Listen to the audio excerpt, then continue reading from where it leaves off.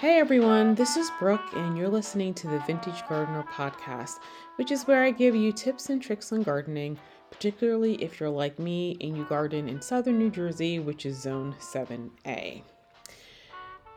So, guys, I'm sure you guys are wondering, what's up with the title of this podcast. So, I'm going to tell you what's coming up in 2024.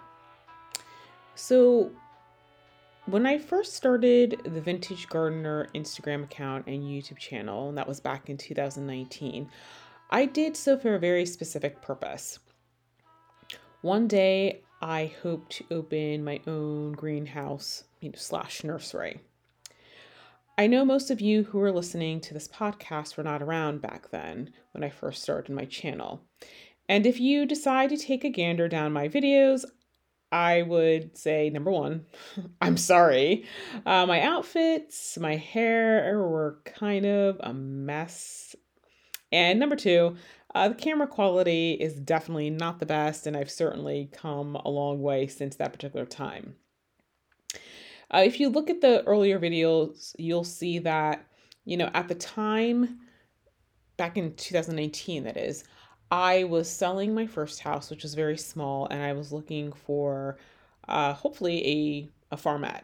I was looking for, a piece of property that had 5 or 6 acres and also had a farmhouse accompanying it. And it was a rough search. My budget wasn't overly large. So I knew that I was going to need to find something that would need, some fixing up. And I didn't mind because I like old houses, and typically in this area, a lot of the properties that have like a lot of cleared land were old farmhouses. So I didn't mind that. But the one of the biggest issues I was running into is that first, there were a number of properties that, although they had the land in the house, they didn't get high speed internet like Fios or Xfinity. And, it's not like I could just like quit my job and do farming. So, I was going to have to work, and I do work from home, and I couldn't access the internet. And second, even if the properties had a lot of land, the taxes are high because it's New Jersey, and the land wasn't necessarily usable due to wetlands and forest. It's just how things are zoned. And so, in the end, I would have been prohibited from converting, you know, woods and that sort of thing into farmland unless it was for something like blueberry farming or cranberry farming, or if I was going to do something like, grow a bunch of native plants, which I don't like. Now, guys, there's native and then there's native, okay? So things like echinacea or, hydrangeas and that sort of thing, although they're native to the US, they're not necessarily native to like specific regions, but they do adapt very well. They were talking about native plants, like as in native to the wetlands in New Jersey. And I'm not interested in those types of plants. In my opinion, they're ugly. It looks like the side of a ditch, and that's not what I'm looking to do. And so I did during my search, I did actually find a couple of properties that checks off all the boxes. The one that I was most interested in was a 7 bedroom farmhouse with 5 acres of land, and it already had outbuildings. But the only problem was that it had been foreclosed upon by the bank. And so when it was on sale, they would not consider any contingent offers. So basically, I already had to have my house under contract or even sold. And obviously, there was like no negotiating the price. The price was fine. It's just that at the time, I didn't have a buyer for my house, and they wouldn't do a contingent offer. The second house, from what I remember, I did have an issue with my house, and not because there's anything wrong with my house, but there was this one thing that happened, and my open house didn't go like I thought it was, and so it was a problem. So I ended up taking longer to sell my first house than I thought that it was going to. And so because I had done a contingent offer that fell through, I was a little gun shy about doing another one. So there was a property that I did like that also could have worked, but by the time my house got under contract, that house had been sold. So I just kind of missed, it was just missed opportunities. So, you know, by the time I was, my house was under contract and I was ready to, at that point, buy a house or like put an offer of one of my own, I had come to realize that, basically because of how the zoning laws and stuff are written, I really just needed to find a house with an acre of cleared land because with all the woods and stuff around here, basically I may have been able to clear around an acre, and if I got something that had a lot more land, it was just going to be wasted because I would never be able to use it. So I did change my plan. What I decided to do was to just find a house that was bigger than my little 2-bedroom cottage, and I would just find farmland at a latter point in time, or I would just finish fixing up whatever house I bought, to get the most money for it, and then sell it to find, a farm house on enough farmland that I needed. And so, because of that, that's why I purchased the house that I have now, which I refer to as a Wildfell Manor, and I have an acre land. So the thing is, when I bought this house, it was zoned, and it's still zoned for a residential business. So I can have 50% business, on this property. And so basically, it's designed so that you can live and work here. And when I got it at the time, it sounded great. And I thought, okay, well, you know what? Even if I get farmland, I could, sell from the house. But what I didn't take into consideration, which was how bad a problem I was going to end up having with trespassers. And then I found out from some of my neighbors that the prior owners, well, first of all, I did know that the prior owners had a backyard nursery at the house because my mom used to come here. But one thing I did not know was that they had people actually showing up at their house all times of the day and night. And I was told that there were people who actually showed up at midnight looking to buy things. And that's a problem for me because, I have boundaries. I like my boundaries. And, I kind of thought that people would respect the fact that, hey, business is open during business hours and afterwards it's not, and you go away and come back when they're open. But apparently that's just not how people around here are, and I'm not really sure why. I did think about putting a gate across my driveway, but when I was looking into it and talking to the zoning department in my town, I found out that there's an ordinance that actually prohibits people from putting a gate over their driveway. It's like you have to do a variance, which is a very expensive process. So I didn't feel that that was an option. And those of you guys who've been watching me on YouTube know fully well what I did to actually block off my driveway. But then, of course, I was making videos. I was doing a garden. Everything you've been seeing on my YouTube channel has really been just flower trials, just trying to see what looks good, what I like, what things grow well, how things actually respond. And, meanwhile, in the background, I was doing things like research. And so I was doing legal research on starting a farm in New Jersey. And I realized just how difficult my state makes it to start any type of business. And so it's just a lot of red tape, especially if you don't have enough land to qualify for a tax. Like there in New Jersey, you have to have at least 6 acres to get a farm credit. And if you don't, even if I found something that had 5 acres, which for what I would need would be plenty, there's a lot of disadvantages. There's a lot of protections that I wouldn't necessarily have. And I was, if people basically don't want to live next to a farm, you know, almost to a certain extent, they can shut you down. Almost the township could really do it. And so there really wasn't a lot of protections for people who wanted to start farms. And for me, that was a huge problem. So I did research, I think, Delaware, and I researched in Pennsylvania to see what their right to farm laws were. And especially in Pennsylvania, I discovered that the laws are a lot more favorable and there's a lot more protections, even if you don't have enough land to qualify as a farm, which in Pennsylvania, you have to have 10 acres of land to get the farming credit. But even if you didn't have that, um, you can still get the protections and you can get them actually quite easily.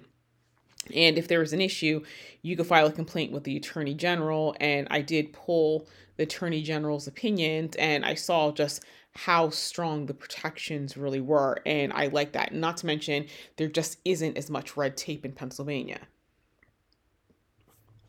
You know, the other thing is, I mean, in addition to the fact that Pennsylvania really is a beautiful state, I just love, it's got a lot of rolling hills, which you guys know I like. There's also a lot more, there's just a lot more old farms and just farms in general in Pennsylvania. So, whereas in New Jersey, it's a little bit farther and few in between. Like, there's a lot of, I guess you'd say gentlemen's farms, but like in terms of like just farmland, yeah, it's really not that way in New Jersey.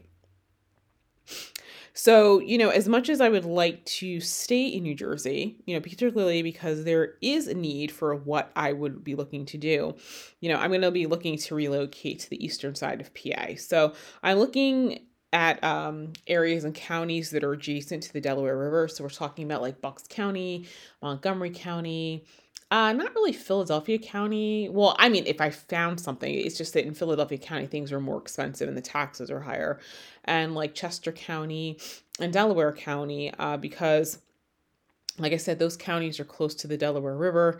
And, for those of you guys who follow me in New Jersey, it's not bad if you guys want, like, people from New Jersey can come over. And I've visited a number of garden centers in the Pennsylvania area, and I have seen how many people from New Jersey actually do drive over to take advantage of the vast amount of independent nurseries and greenhouses that they have over there. So you guys from New Jersey, don't be sad. Y'all can still visit me. So anyway, for reasons that are too many to go into, I'm planning to start my little backyard nursery actually in 2024. Now I know most of you guys are probably wondering, well, what are you going to call it? So I've decided to name my business Peonies, Petals, and Posies. And there's a little tagline at the bottom of the logo, which you guys should see because I'm gonna put the picture in the thumbnail. And the tagline is by the Vintage Gardener NJ. Now I know some of you guys are gonna be surprised that I didn't keep the Vintage Gardener New Jersey as my business name. And I promise you there was some method to the madness. So number one, I would like some separation between, business and, personal. The business is going to have commerce. I mean, because, with the business Instagrams, you can purchase things and with the business itself, I'm probably going to be having I'm thinking about doing things like classes and maybe, like yoga in the garden once I actually get the farm. Obviously, I'm not going to do that in my current residence, but there's things like that. And I do really want to keep that separate from, my personal garden Instagram, which is the Vintage Gardener New Jersey. So I'll still be creating gardens, trying out, new plants, showing you the rose bushes and some of the stuff that I'm buying, I'm not going to be necessarily selling for any number of reasons. Some of it is, licensing and that and whatnot. And so, my business is not going to be an alter ego for myself. And so I just like to keep I just like to keep things separate. So, and the thing is, I'm hoping that someday I'm going to have like a media manager. And, if I have a media manager, I don't want to have a media manager or anybody else in charge of my personal page. So it's just, I think you got to have some distinction between your business and your personal life. So that's just me personally. That's just my personal thing. Everybody else can feel, I know some people it doesn't bother or it doesn't concern them. That for me, it's just, I like to keep things separate. Now, I know for a lot of you guys who are listening, you guys are like, wait, when is starting and what are you going to have? So I hope to open in spring of 2024, but I got a lot to get done. I do have a business name and that sort of thing. And I actually did order my seeds and I'm getting supplies and that sort of thing. But I do have a lot to get done. I've got to get inspections, which I don't think are going to be. I did ask a local grower near me what the inspections were like, and it doesn't seem like it's going to be too bad. And, but I got to do things like, get POS systems, that's point of sale for you guys who are wondering what that means, that sort of thing. I got to get a website. So anyway, there's just a lot of things to get done, but I'm hoping for spring 2024, I do have an Instagram and we'll talk about that a little bit later. So hopefully, I probably will be using the Instagram a lot until I can get my whole website situation. For those of you guys who are also listening, for the time being, I'm not going to be shipping out of state. That's another inspection. I kind of want to get the hang of just being a small grower before I decide to, go all national and start sending my stuff all out into the world. I mean, someday I hope to do that, but unfortunately, that's not something I'm going to be doing right now because the thing is, I still work. So this is something this is really, going to be a side hustle for the time being. And then I know you guys want to know, what am I going to be offering? So I'm trying to keep it small. And I'm also trying to keep it true to me. So, one of the reasons I started my YouTube channel was to teach people how to garden. And I know that when it comes to gardening and, for example, having a garden, one thing that people struggle with is design. And so I've decided for the time being, this will change, as time goes on, but for the time being, I've decided to go with a color coordinated selection of plants. So basically, with the plants, they're gonna look good, like, and I'm going to try to come up with a little planting, like a plantogram, for people to have. But basically, because it's color coordinated, the plants will look good grown together in like a bed.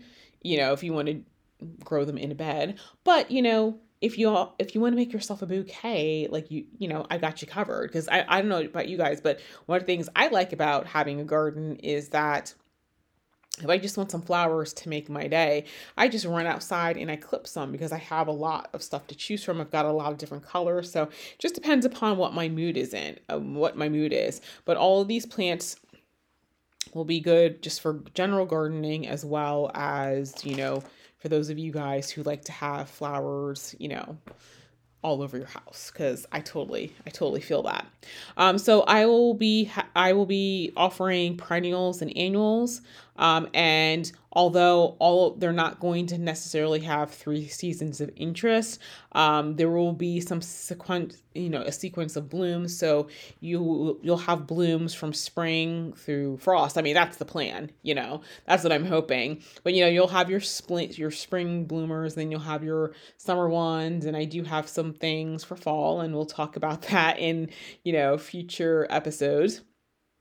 In case you guys are wondering, for right now, I'm going to be doing sells at like farmers markets, and I'll let you guys know which one, because there's one specific one that I want to do because it tends to have a lot of people there, so a lot of exposure for me.